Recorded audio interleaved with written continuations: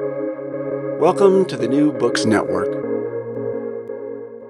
Hello, everyone, and welcome back to New Books in Religion, a podcast channel of New Books Network. I'm Dedam Salonkamer, the host of this channel, and today I'm here with Dr. Swenson to talk about her new book titled A Most Peculiar Book, The Inherent Strangeness of the Bible. This is a really interesting book.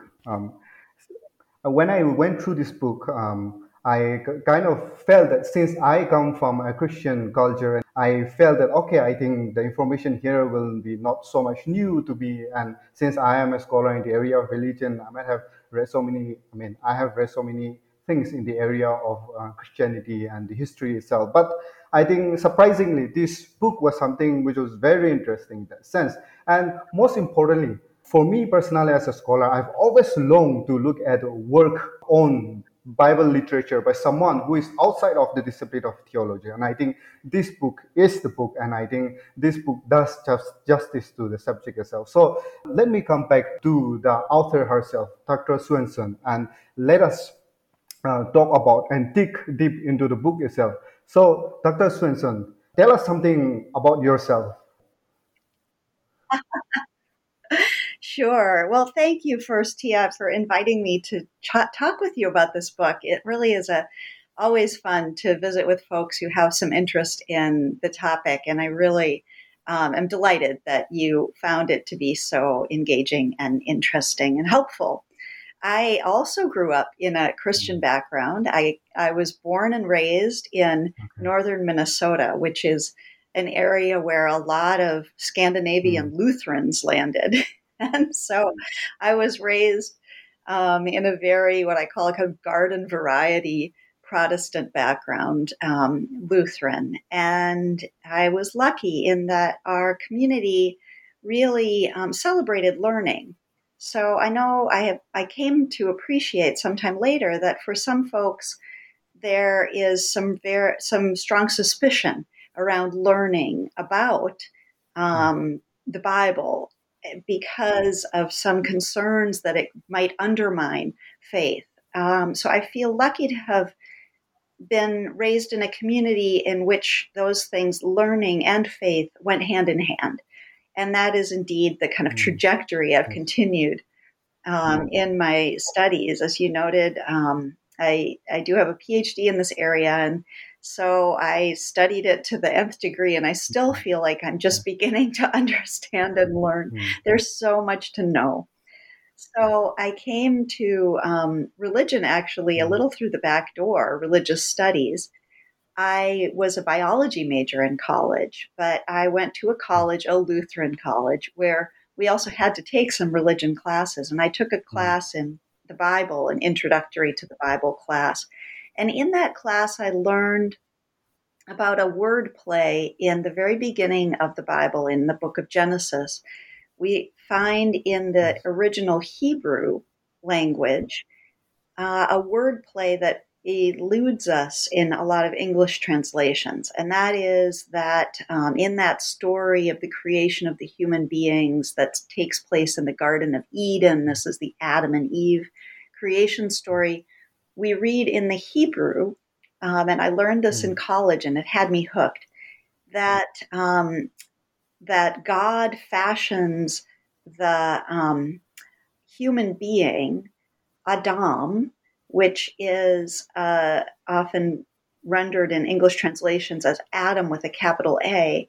But in Hebrew, there's no distinction between capital and lowercase letters. And that word Adam can mean human being in a very generic way, not specific to gender or sex. So Adam was created out of Adamah, which in our English translations is soil or land or ground or dirt, and none of which have that poetic resonance or that wordplay that the Hebrew does. Adam out of Adamah, human out of humus is the closest we might get. Anyway, I've long had an interest and concern, a passion for the non-human natural world, and environmental issues inform a lot of my thinking and my way of being in the world. And when I saw that and learned that, this intimate relationship between human beings and the ground, the land, the soil, the earth, the stuff of the world, that this intimate connection between human beings and our world, I thought, wow, there may be a lot more in this book than I'm missing in only reading it in English translation. So, although I continued with my biology studies, and I'm grateful for having done that. I loved this. I love the sciences. I also continued to pursue religious studies, and I came to finally learn Biblical Hebrew, the language, of course, of the Hebrew Bible, which is basically the Christian Old Testament, and some Greek to learn the New Testament, to read that in its original language, and on and on. My specialty was in the history and literature of ancient Israel, so that is the Hebrew Bible specifically. But in the course of doing that, of course, you learn about culture, you learn history, geography, philology. I got to do some archaeology. So I mean to say, I guess it's just a wonderfully rich area of study, no matter what your beliefs, honestly, just to indulge in the study of these texts is at least one lifetime's endeavor, several, I think, That's very true. one could use. And you have also mentioned little bit in your introduction now, but I also want to ask you, why again a book on Bible? I mean, the scholarship on biblical study is so much. I mean, people are producing so much, writing so much of funding is there, so much of work is there. But why another book on Bible? That's right. There is so much. There is not, however, a whole lot of information about the Bible without a religious overlay for people to know a little bit about it. That is, there are so many books that sort of unpack the Bible for people of faith, that providing different interpretations or maybe devotional materials, none of which I mean to disparage, but there aren't very many opportunities to learn, for instance, about where the Bible came from or how the Bible was formed, or about the languages that the Bible was originally written in.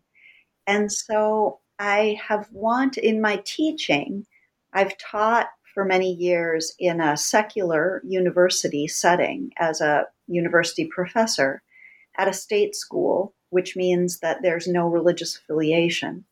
And so I taught about the Bible for people who came from all different faiths and many people who ascribed to no faith at all. And sometimes people would say, how could you do that? How can you teach without interpreting the Bible? And I said, well, listen, what is the first book in the Bible that you would come to when you open the cover? And anyone who's had any experience with the Bible, or if they just picked one up, no matter what their religious belief, would observe that it's this book titled Genesis. And that doesn't matter what you believe. That's still the first book of the Bible. In other words, there are facts about the Bible that sometimes are hard to get because there's so much information about, or so much effort that people have made to say what God tells you to do based on what their interpretation of the biblical texts are. This is kind of a long roundabout answer to say that I have been really motivated by giving people the tools to make sense of the text for themselves. So that was especially true of a book I published some years ago called Bible Babble, the subtitle of which is Making Sense of the Most Talked About Book of All Time. And in that, I kind of tried to provide folks with a Bible 101 that was a sort of everything you wanted to know about the Bible, but didn't know enough to ask, like who is Adam, or who is Jonah, and where is Israel, and why do we care, things like that. But with this book, I wanted to go a little bit deeper and a little bit farther with some of what people might know or want to know about the text. Namely, that anyone who has dipped into the Bible at all, tried to read it at all, will quickly encounter things that are utterly bewildering. And if not that, then, or I should say, and also sometimes things that are appalling or off-putting, and nobody really wants to talk about them. There seems to be a sense that especially if you're a person of faith, that would be somehow to undermine the Bible or to call it into question or to somehow diminish its power by noting that, for instance, it disagrees with itself at times. Or there are texts that make us kind of uncomfortable in our chairs that seem to suggest it's a good idea to kill a bunch of people. And so what I wanted to do was give people permission to recognize those things, and not just to recognize them and then to say, oh, and so it's all nonsense and we should just get rid of it. But instead to ask, okay, then what do we do with that? What do we do with those uncomfortable things? Or how do we make sense of the stuff that's utterly bewildering? This is an ancient text. It predates us by some of the texts may predate us by a couple of millennia.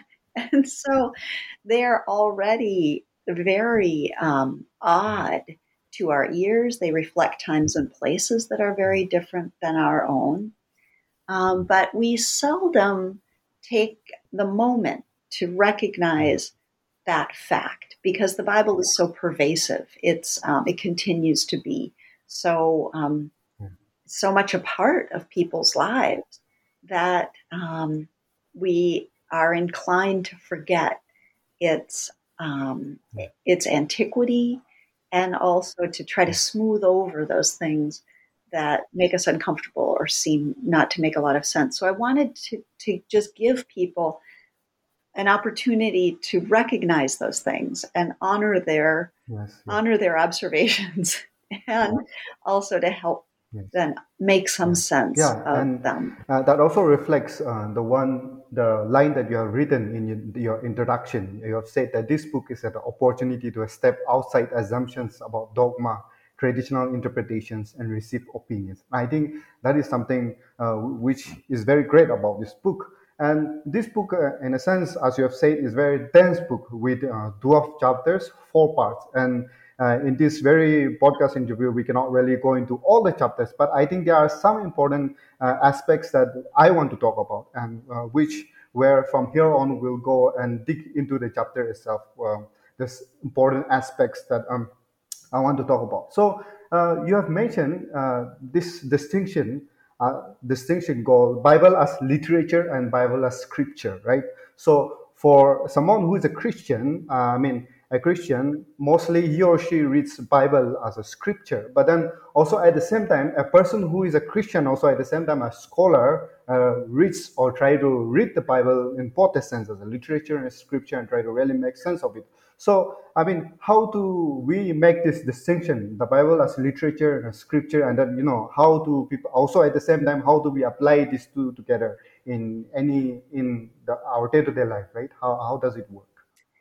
Yeah, thanks for bringing that up. I think that the distinctions, just as you note, they begin to fall apart a bit the more closely you engage with the text, because it comes to us as a text. So it is in its form literary. It's a literary text, and one of the ways that we then need to relate to it is as something that's written. So one of the kind of general categories of approach that we can use to better understand it is a literary one. And one of the first questions that we would ask of any text is what kind of a text is it? Is this a poem? Is it a fable? Is it a story? Is it a law? Is it prophecy? Is it sermonic? Is it an effort to explain how things came to be, an ideologic tale?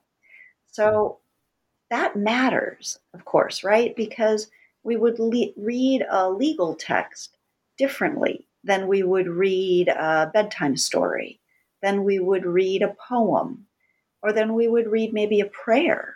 And of course, the Bible includes so many different kinds of literatures.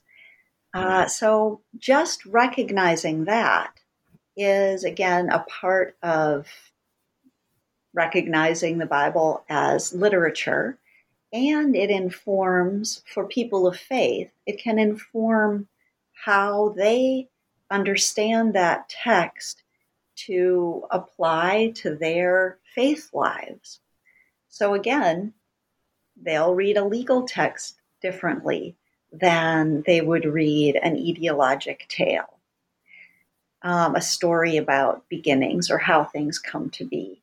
That said, I think that people of faith sometimes will read one of those kinds of texts as without thinking that they shouldn't really think any further about it for themselves. That, for instance, let's take Genesis chapter 1, the story of the creation of the world in 7 days. God speaks and the world comes into being.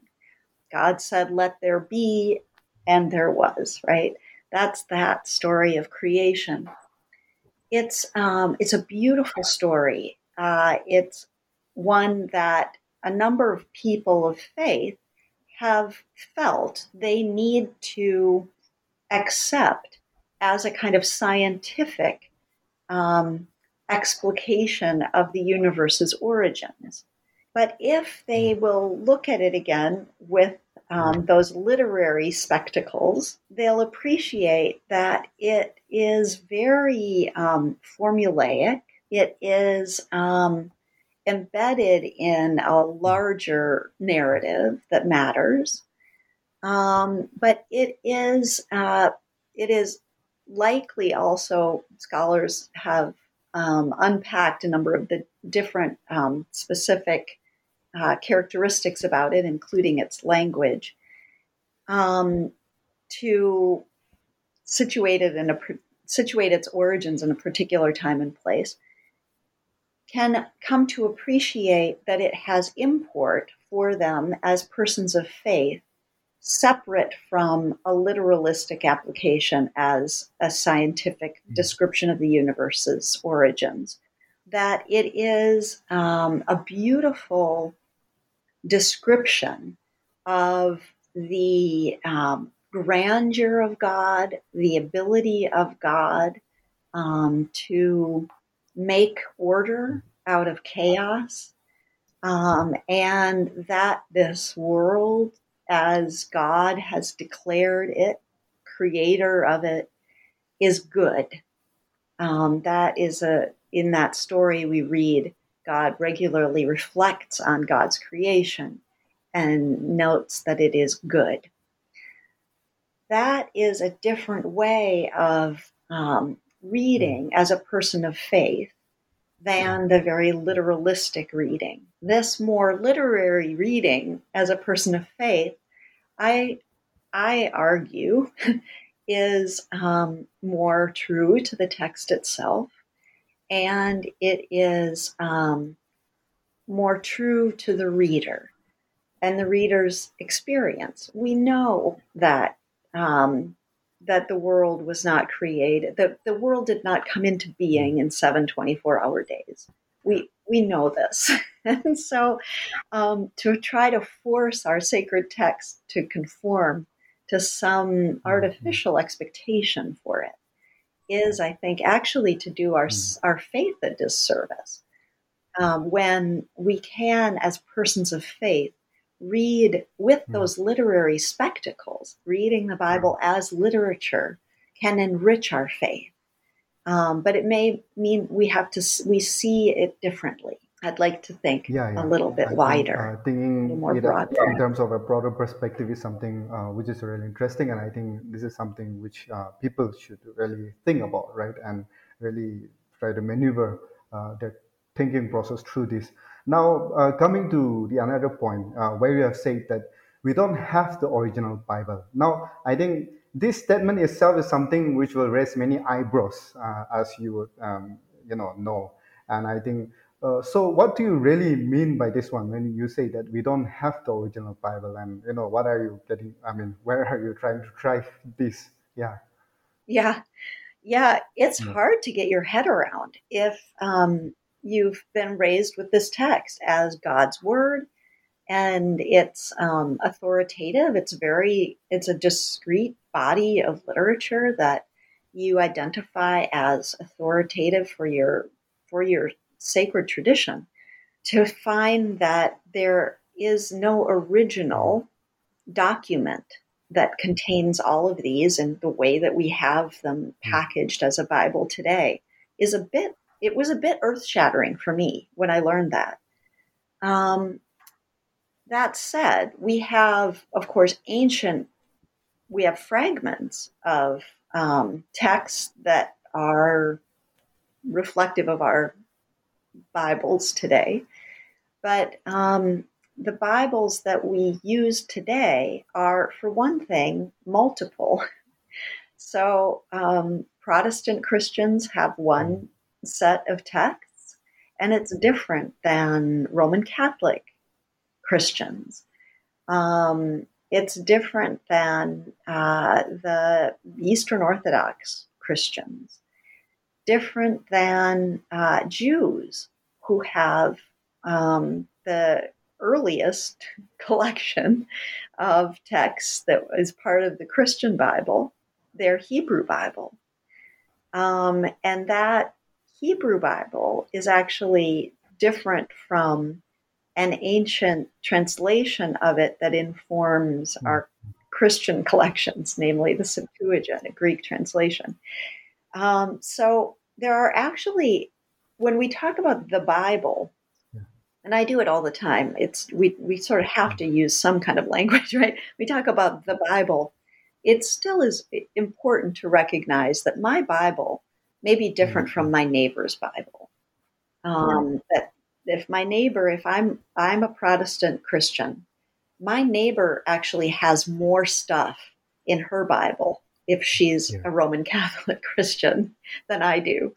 And that reflects the fact that the Bible developed over a long period of time.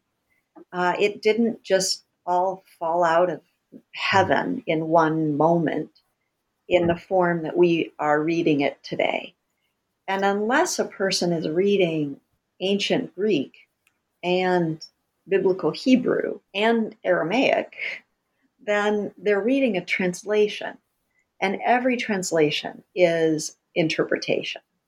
There's no way around that. And it's not to criticize the translations as somehow lesser than an original. It's very important to recognize there's no way you can translate a text without making choices as a translator about whether to use one word or a different word, whether to apply a certain syntax or a different syntax, to order those words differently.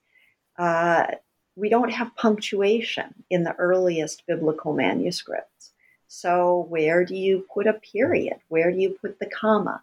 Where is a line break in the case of, for instance, poetic literature or prophetic texts? So it would be great if we had, in a way it would be great, but I'll tell you why I think what we have is the best of all the worlds. In a way it would be great, or we seem to assume that there is somewhere one collection of bound pages that is the original Bible, that we can all just go back to and look at what the original says. We don't have that.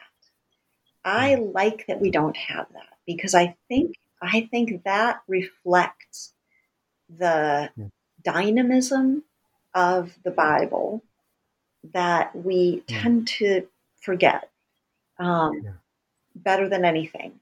That is, the Bible grew up over a long period of time. Language is always changing. Our world is always changing. And so we need to use our best selves when we come into relationship with this text, that we are partners in the meaning making when we encounter the biblical text. And because we need to, again, bring our best selves to that project, be the most responsible in terms of our intellect, in terms of our ethics, in terms of our engagement in the greater world.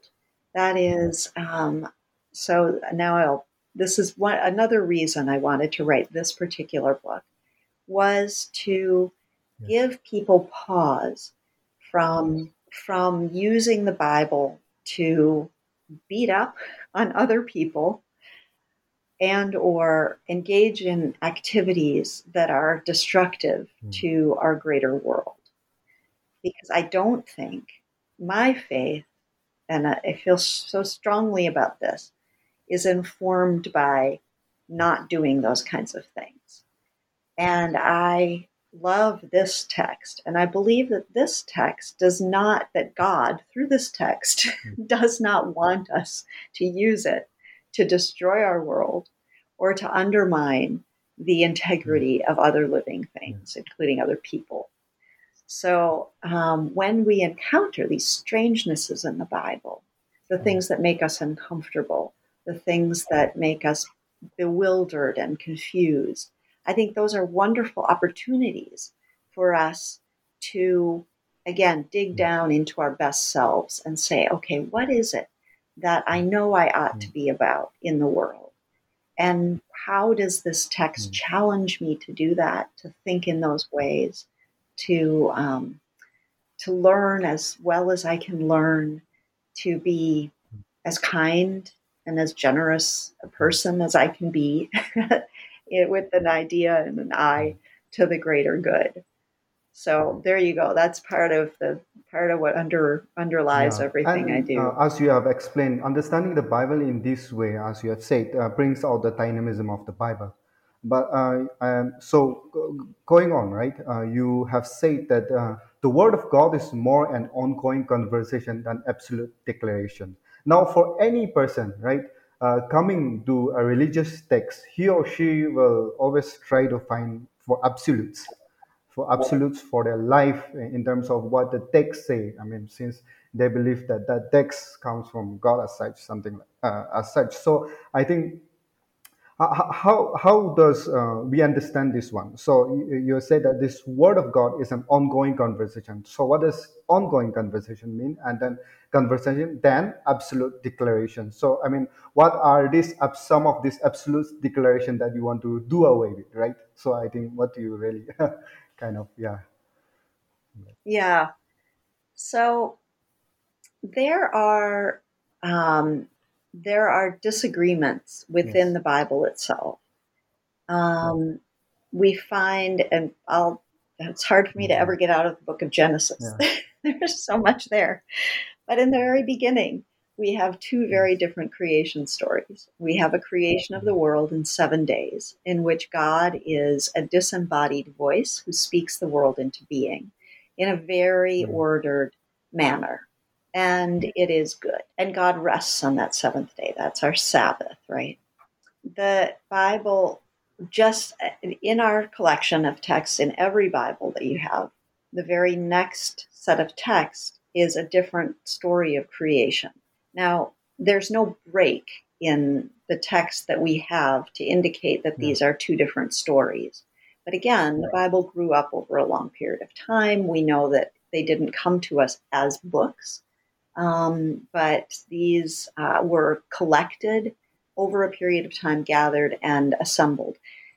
The chapter and verse designations that we have in our Bibles today are very late. They come from far closer to the modern period than the ancient texts themselves. So anyway, there's no clear break between these two, but they're very, very different stories. In the creation of the world in 7 days, again, God is an out there deity who just speaks and things happen. In the Garden of Eden story, God is very anthropomorphic. God is very human-like, walks around. God walks. God fashions with God's hands. God breathes into the nostrils of Adam this breath of life. God is looks like a person, a human being for all intents and purposes in that story. Those are very different images of God. And that's before we talk about the creation itself, which again is very different as represented in those two stories. Are animals created before or after human beings? It's different in those two stories. So we have disagreements within the Bible itself. Now, there are, of course, loads of folks who have recognized those disagreements and have gone to great lengths to explain why they aren't really disagreements at all. But I find that to be preposterous. They are disagreements. And there are other flat out, we have two sets of prophecies, for instance, about one that I just love, I think many do, that appears actually verbatim exactly the same in both the books of Isaiah and of Micah. And it prophesies a time of peace when they shall beat their swords into plowshares and their spears into pruning hooks.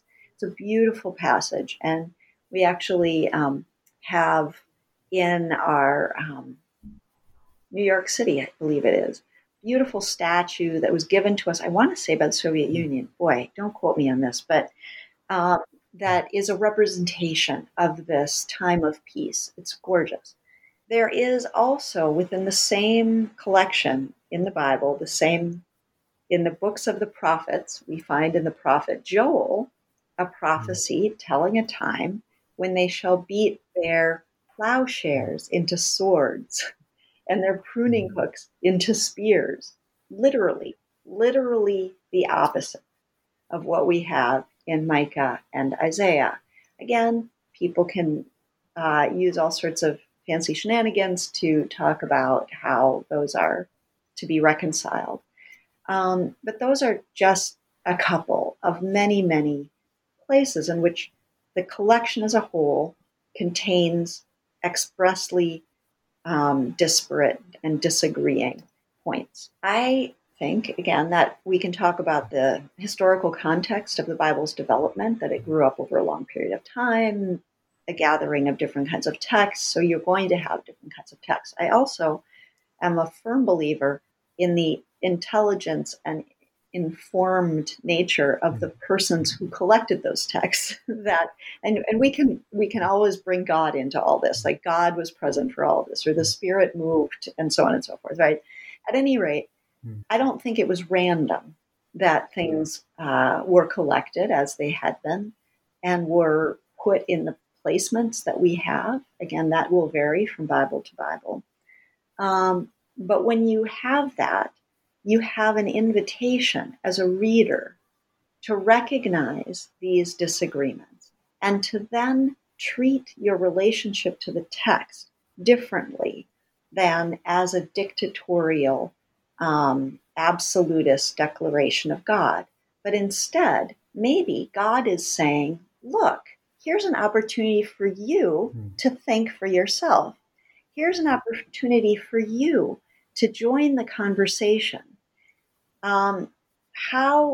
Let's talk about divorce. There are a couple in the Hebrew Bible, a couple of different texts on that matter, if you will, in which, in one case, divorce is said to be, you should avoid basically at all cost, and another in which the people of the community are commanded to divorce these significant others. So what do we do with that? I think because we have these disagreeing texts, ancient, we have an opportunity to get into the conversation ourselves and say, okay, we have to think about this for ourselves. And what does this mean? What did it mean back then? Those texts that forbade divorce, we know, were coming from a highly patriarchal culture in which a woman would have been disenfranchised and made tremendously vulnerable by divorce. So to divorce would be a social injustice, an act of social injustice. It's not necessarily that they didn't get along. We're talking about a different set of values and relationship. Recognizing that, we may be more sympathetic to that perspective. Gosh, if a man had all the property and all the power, and he just decides to discard this wife who was by the cultural norms dependent on him for everything, that would have been a grave criminal act on his part. Now, over here, we have this command to divorce.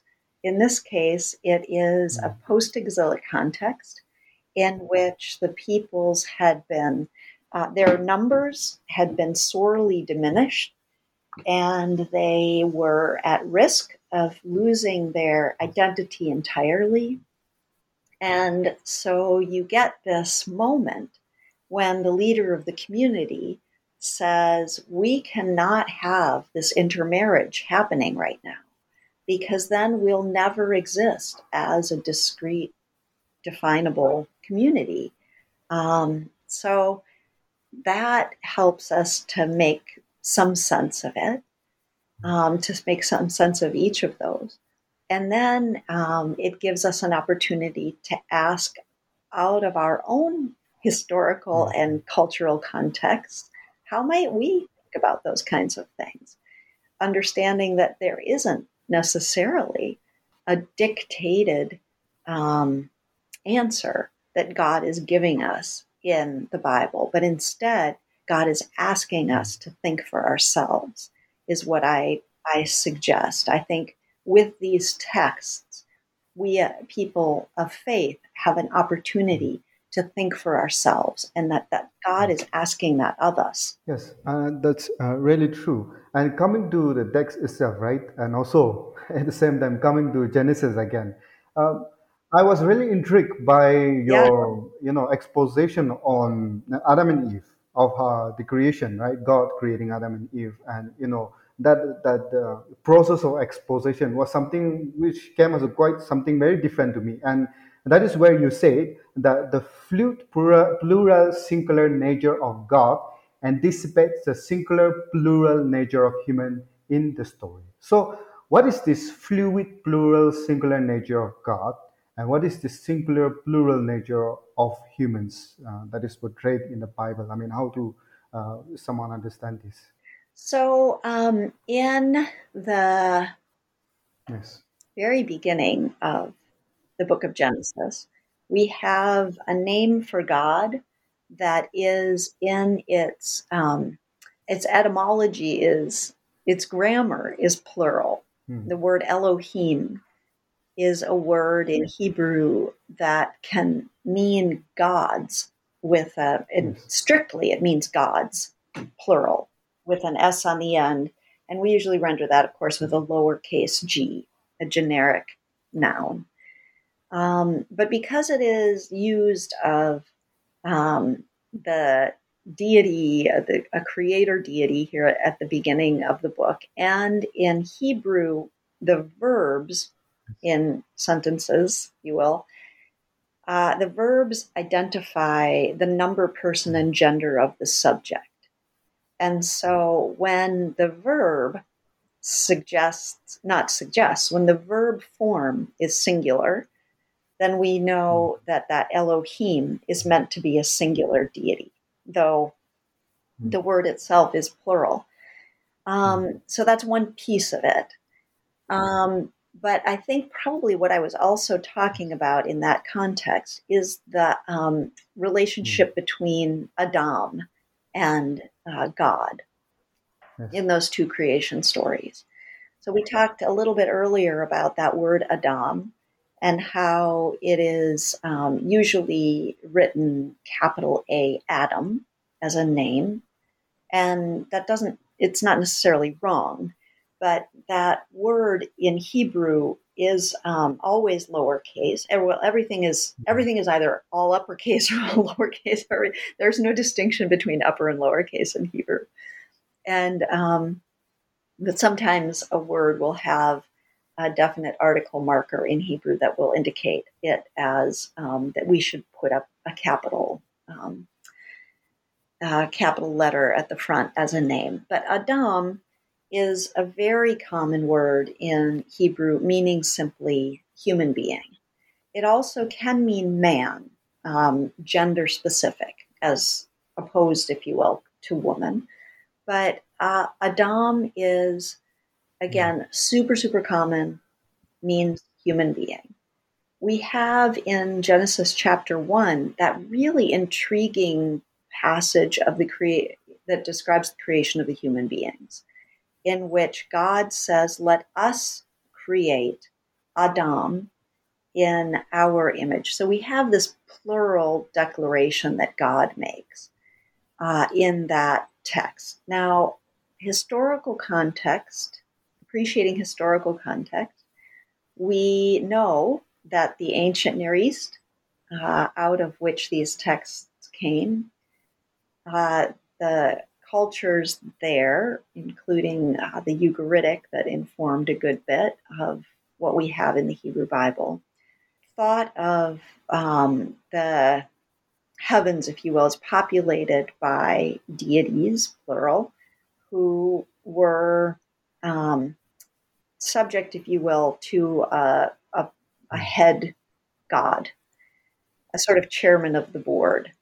But still, there was a kind of collective effort there. So this may reflect that kind of divine council model, where God, in true ancient Near Eastern godly fashion, consults with the other beings, the other divine beings. So let us make in our image.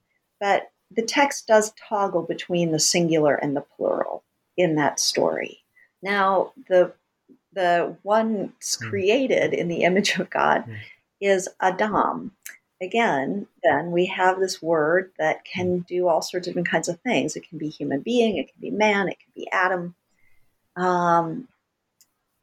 But here it seems the best translation is probably of human being, because God then, when you look at this passage, creates Adam simultaneously as male and female. So male and female, God created them. So you have a plural name, a God with a name that's plural, that operates as a singular, that creates Adam, which is a singular noun, but is collective for human beings, creating simultaneously female and male forms of Adam that somehow together are the image of God. So there is a singular, plural, singular business happening in that first creation story. And then when you get to the second creation story, it doesn't completely get cleared up. You have Adam created out of Adamah by this much more anthropomorphic form of God, who is rather quickly identified by God as having a lack, that Adam is alone. There isn't a partner kind of fit unto this Adam to share Adam's life with. So in that story, it's somewhat humorous. God, at that point, creates the animals, right? And it's a kind of trial and error effort to find a partner for Adam. God creates the animals and parades them in front of Adam to see if there might be a partner fit for Adam. But alas, there wasn't. But Adam names the animals. Notice how I keep saying Adam instead of Adam, because that's the way the story tells it. This is Adam. And it's only later then, after this somewhat failed experiment, there was no partner fit for Adam from among the animals. Then God anesthetizes Adam, puts Adam to sleep, and performs the surgical procedure, takes from the side of Adam and fashions another. And that is Isha and Ish, woman and man. So it's at that point in the story, and only at that point, that we have the delineation between man and woman. It's only after Adam has been separated out, if you will, into two parts that we have man and woman expressly and specific, gender-specific language. Now, a biblical person who knows Hebrew reading this will say, yeah, but Adam is all, remember how the verbs identify the number, person, and gender of their subjects? All the verbs associated with Adam were masculine singular. So doesn't that mean that Adam was Adam? But no, because Hebrew does not have a neuter. It doesn't have a pronoun that is neither male nor female. Like German has a neuter pronoun, right? Hebrew does not have that. Neither does English. We have either masculine or feminine. And whenever there is a collective, Hebrew defaults to the masculine. So it doesn't really answer it. It still is Adam, a clear masculine Adam, until we have that separation of Adam into Isha and Ish, female and male, woman, and man, those very gender-specific words. So again, you have this singular plurality happening within Adam and the creation of human beings. And especially, again, in the first creation story, the creation of the male and female human simultaneously as the image of God is really provocative. You know, it's we tend to think about God in masculine terms. Again, the Hebrew Bible, all of the biblical texts. So the New Testament, of course, comes as later than the texts of the Hebrew Bible, but we're still in a deeply patriarchal culture.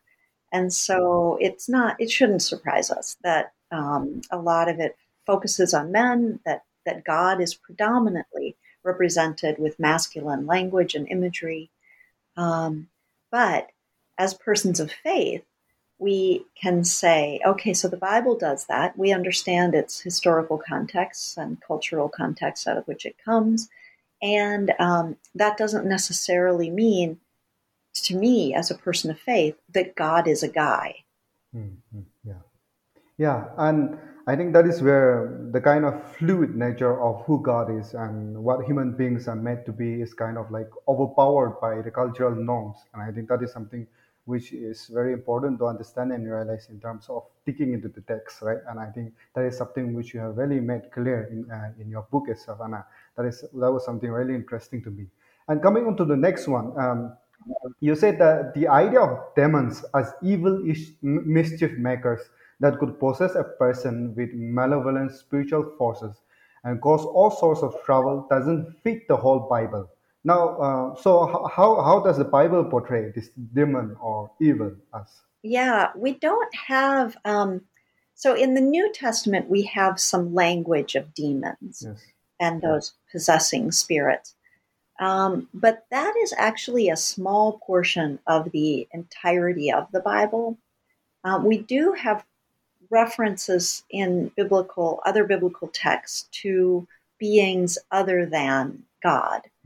But one of the most intriguing is Satan, or the Satan, whose evolution we witness within the biblical text.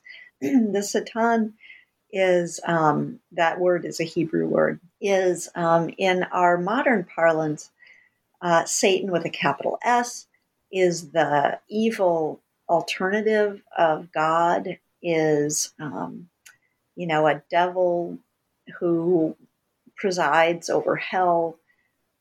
Satan is the personification of wrongdoing and evil in our world.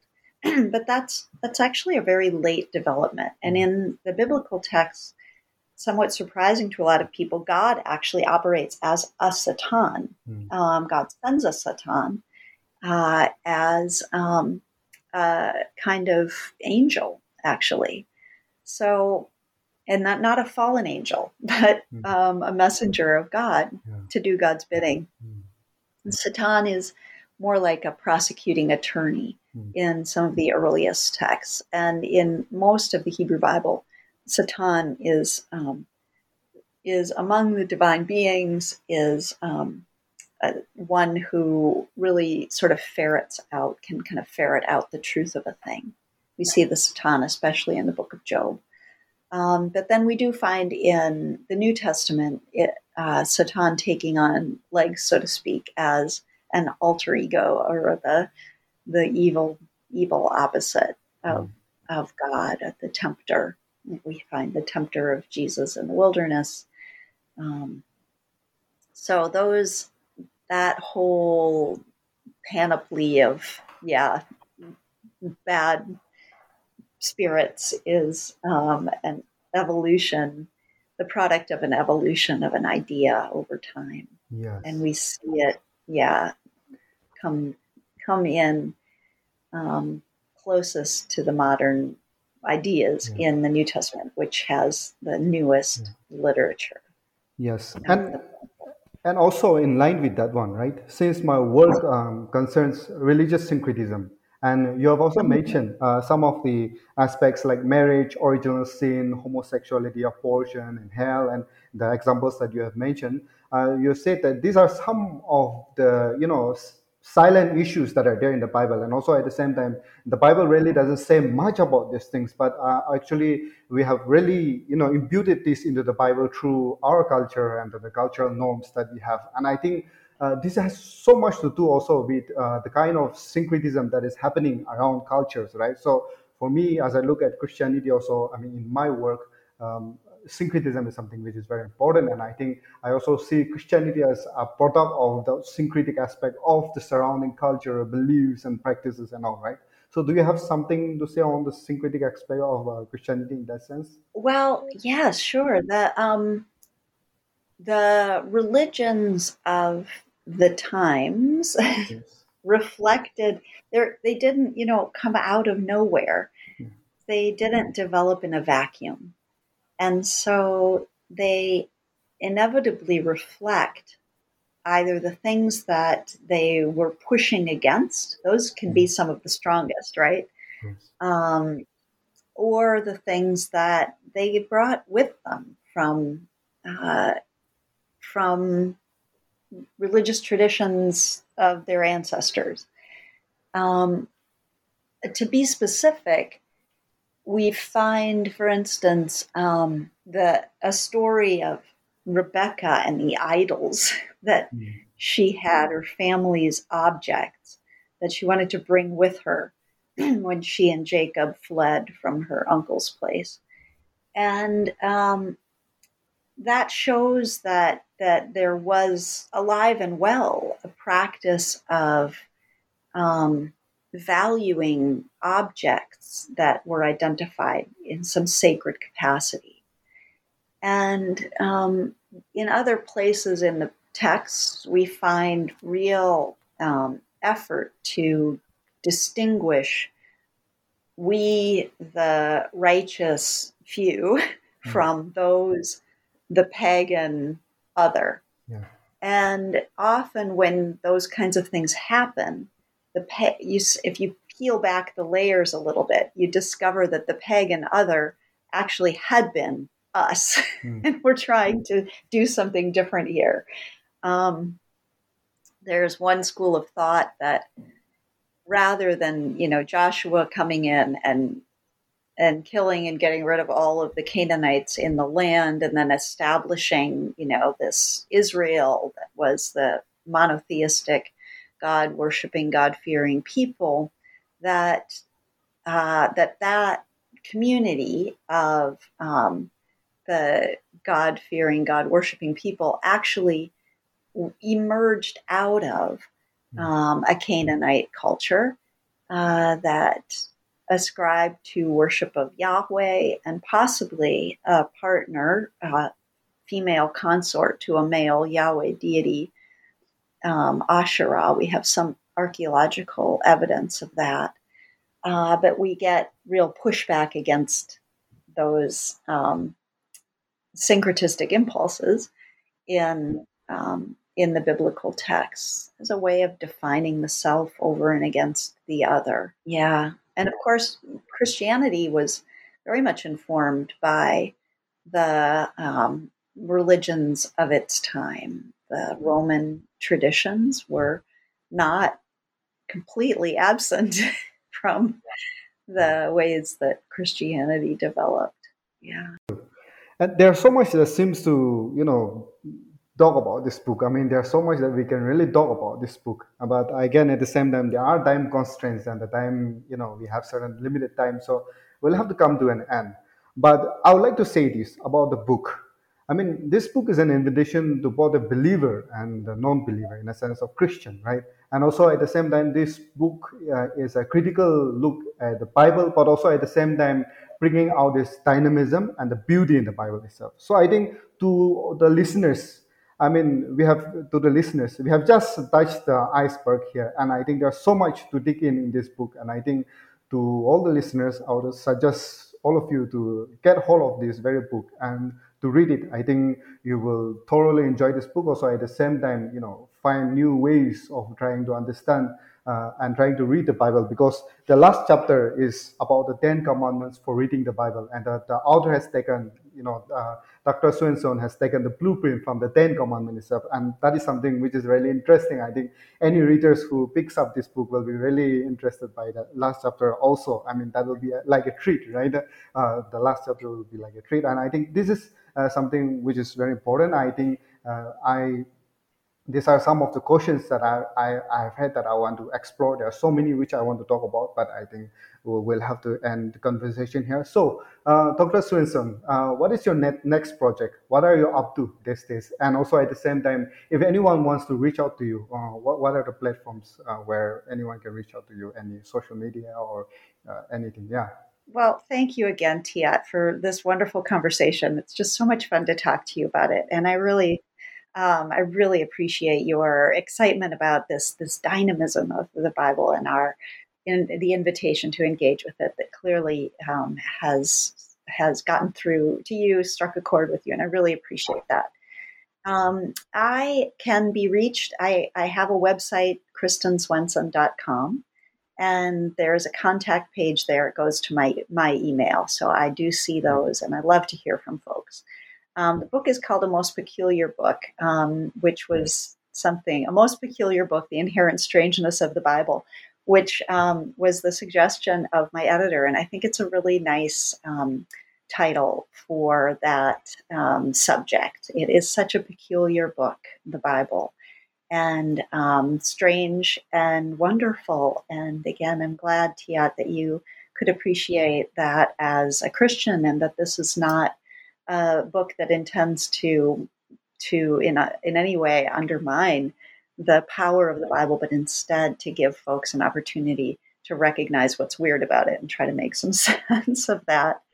My next project, I have a couple things in the works. I've actually been writing some fiction, which is a lot of fun, some set in the ancient world.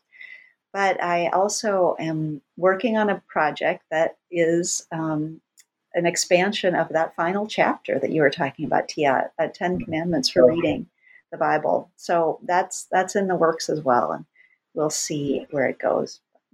In the meantime, it's just wonderful to visit with you, and I wish you well in your studies as well. Yes, very, very exciting things ahead of you. And thank you so much for joining me and take care. Yeah. Okay, thanks, Tia.